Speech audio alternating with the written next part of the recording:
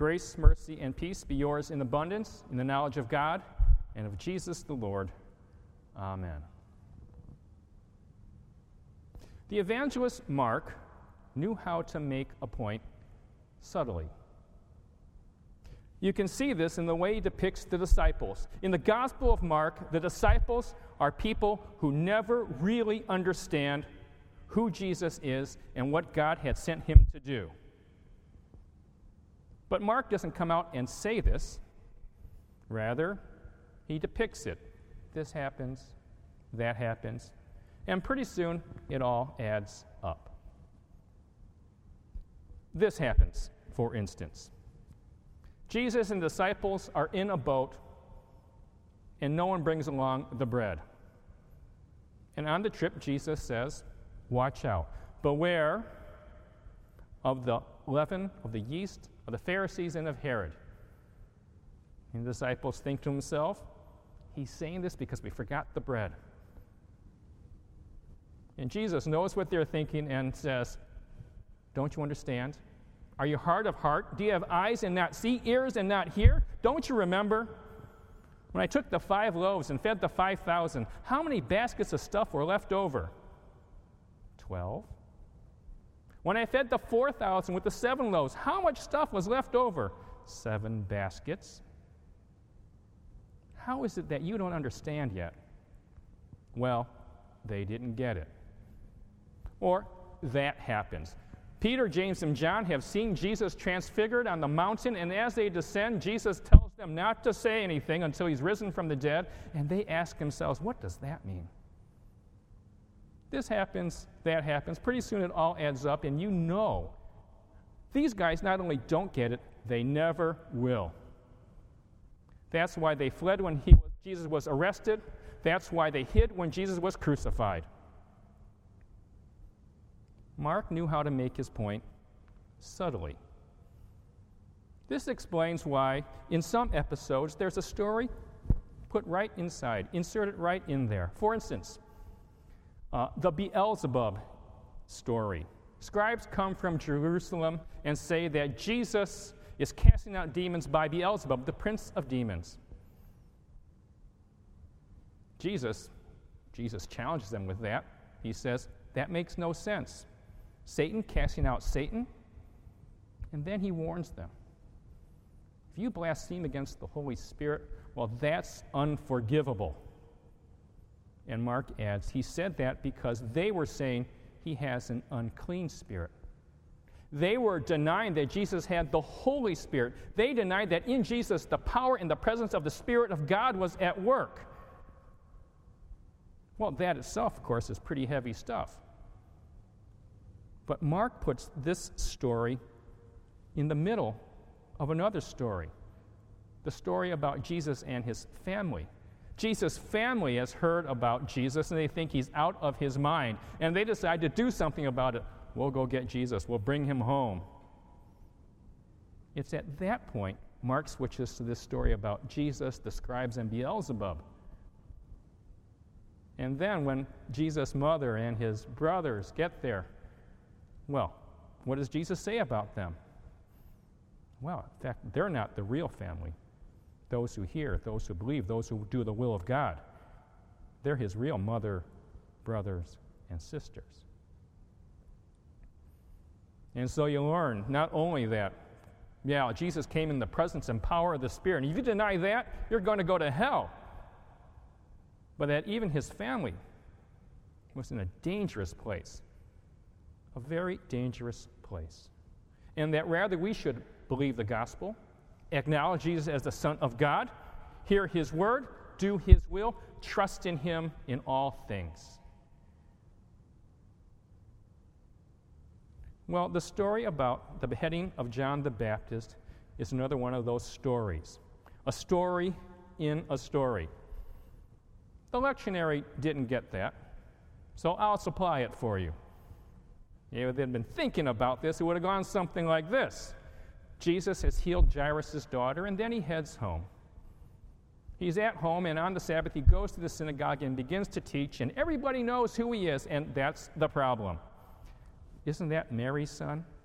Isn't that the brother of James, Joseph, what's his name? Simon. Yeah, what is this guy doing? They know who he is, but they really don't know who he is. They don't acknowledge him as the Son of God. They don't acknowledge him as the Christ. They don't believe. And Jesus marvels at their unbelief, but he's not deterred. Off he goes to another village, to another town, preaching and teaching, healing the sick and casting out demons. And not only does he do that, but now he sends out the 12 to do the same thing. He gives them authority over evil spirits. And so they go and they preach that people should repent. They cast out demons. They anoint people with oil and heal the sick. Well, as this is going on, even Herod, the king, the tetrarch, hears of it. He hears what people are saying. Oh, this is John the Baptist come back from the dead. This is Elijah who was to come. This is another one of the prophets like of old. Herod has his own opinion. Yeah, this is John whom I beheaded, raised from the dead. Like it says, like Mark relates, Herod had John put in prison. He had taken his brother's wife to be his own. That was against the law, and John said so. Now, Herod believed, Herod acknowledged John to be a righteous and holy man. And even if John would puzzle him, would perplex him, would challenge him, still he would hear him. But the woman, Herodias, she just hated John. And in the end, she got her way. There's the party, there's the dance, there's the foolish promise, there's that request. And John loses his head and his life. The girl and the mom take the head, the disciples take the body, and he's buried. And then at that point, Mark returns to the other story, where the apostles now come back to Jesus, where the disciples come back and report to Jesus what they had done, what they had said, what they had worked. Now, John is an important figure, an important character in the gospel. And so his death, especially a death like that, is worth mentioning in any case. But what Mark does, by putting the death of John, who had preached, who had warned against sin, who had proclaimed repentance and forgiveness, who had baptized. What Mark does by dropping this story into the larger story about Jesus and his ministry and the ministry of the apostles is to cast a shadow on what's happening. Already, Jesus has been opposed. Already, the Pharisees, the Herodians, they're trying to find a way to kill Jesus. But here's the first shadow of the cross, the first indication that they're going to have their way. Later, Jesus himself would confirm that by predicting that he would suffer, he would be rejected, he would die, and on the third day rise again. And he confirms this by the way he talks about John the Baptist. When the disciples asked Jesus about Elijah who was to come, what's he supposed to do? Why does he come first? Jesus says he's supposed to come to restore all things. But then Jesus asked, well, why is it said of the Son of Man that he has to suffer many things and be treated with contempt? But I tell you the truth, Jesus said, Elijah has already come, and they did with him as they pleased, just as it was written of him. What happened to Elijah? What happened to Jesus? And what happens to Jesus is, well, what might happen to all who follow him. As Jesus himself said, if you want to follow me, you have to deny yourself. Take up your cross and follow. And so, this shadow of death, this shadow of the cross, now comes into sight in the gospel. And sure enough, Jesus is rejected. He suffers many things. He's treated with contempt. He dies on the cross, but he rises again. God raises him from the dead and proves that he really is the Son of God. God raised him from the dead and proved that he really was the anointed one. He proved that he really had the Holy Spirit. He proved that his word is the word of truth and promise. It means that all who hear of him should repent and believe. It also means then that those who follow ought not be surprised by the same kind of trouble, difficulty, contempt, even persecution that John faced, that Jesus faced, that the apostles faced. It applies, I suppose, with this text most directly to those who are called to the office of the ministry, those who are called and ordained to speak in the name of Jesus. That's a lot of you who are either aspiring to that office or are in that. And so what, say, Paul said to Timothy applies to you. Preach the word. Be ready, be urgent, in season and out of season. Convince, rebuke, exhort with great patience and teaching. But it also applies to all who follow. You might say it amounts to this: don't give up, don't compromise, don't lose heart, no matter what happens. This kind of thing happened before. This kind of thing will happen again. Don't give up, don't compromise, don't lose heart. Even if it costs you your life, you'll get it back, just like Jesus did.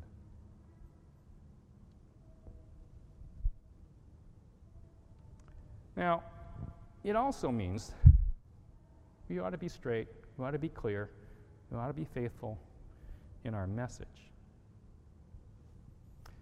Last week, I was filling up with gasoline when a person in another pump waves at me. I'm not real good with names, but I look and I think, I don't know him. Then I think to myself, we've been having trouble recently. Something's wrong with my car. But it's neither of those things. He approaches, says hello, thrusts this tract at me, which I take. He says, I hope you read it. I'll be praying for you. Turns, gets in his truck, and drives off. This is one of those times I wish I had a screen. This is not a new tract, but it is like I got it. It's been sat on. It's been wet and dried. It's a little torn. Oh well. It says here on the front, you are someone special. I said to myself, uh-oh. No other person has ever been born, nor will there ever be one who is just like you.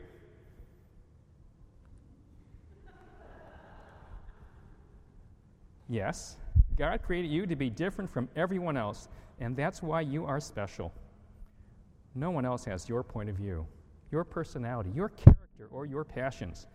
No one can parent your children, listen to your spouse, care for your parents or siblings or friends like you can. No one else has your ideas, your talents, your abilities, your creativeness, or your unique point of view. No, there is truly nobody else like you. So, this is why God loves us. He made us this way. He reaches out to us, and, well, the long and short of it is, we ought to say we ought to pray, ask God to receive us, and then send a letter to this organization saying that we've just prayed to accept Jesus. A lot could be said about this. This isn't, I suppose, an extreme example, but it's all right. You get it. What I want to bring out here, though, is there's no place in here for repentance. There's no place in here for the kingdom of God. There's no place, there's no story behind this that says that God is going to reign over all things through Jesus. He will judge the living and the dead, that all things will be made new through him, and that you're responsible to God through Jesus. There's no place for that.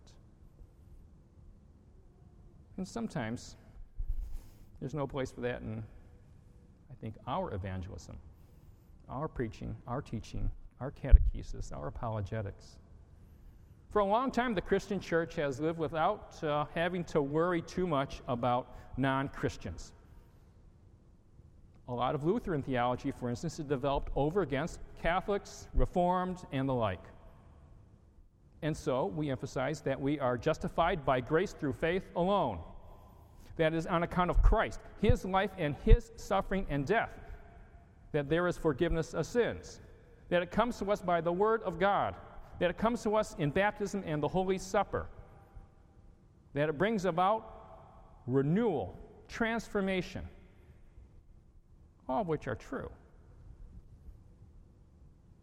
But a message, a story, an evangelism focused only around those things has little to say to a non-Christian, to a Buddhist, to a Taoist, to a Hindu, to a neo-pagan.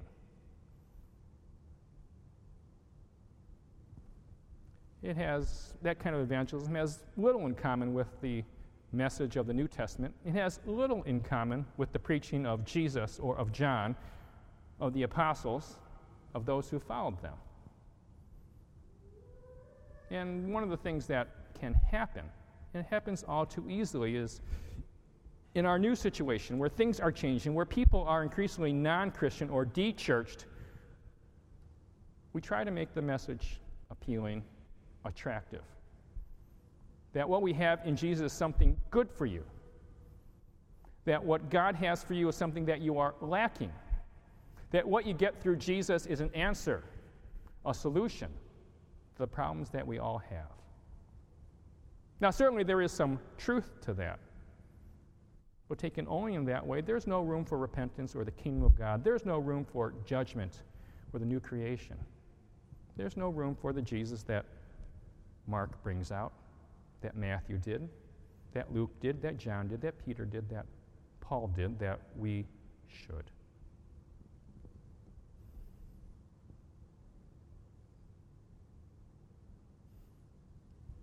John lost his head for the sake of Jesus and the gospel. Jesus lost his life for the sake of the mission that was given to him. People like Peter and Paul endured great hardship for the sake of a message about this Jesus, the one who was crucified and was raised. But that's the one whom God sent to preach repentance, to establish his reign over all things. He's the one who not only was crucified, he's the one who not only died and suffered many things just like John did, but also who rose again and who will return. And he will return and engage, encounter, accost you. And so, turn. Look to, believe in, depend on Jesus. Turn. Believe the good news as proclaimed by the apostles and the evangelists. Turn. Look to, depend on, follow Jesus in all things. And no matter what it costs you in this life, in the age to come, there will be for you eternal life. You can count on that. We rise to pray.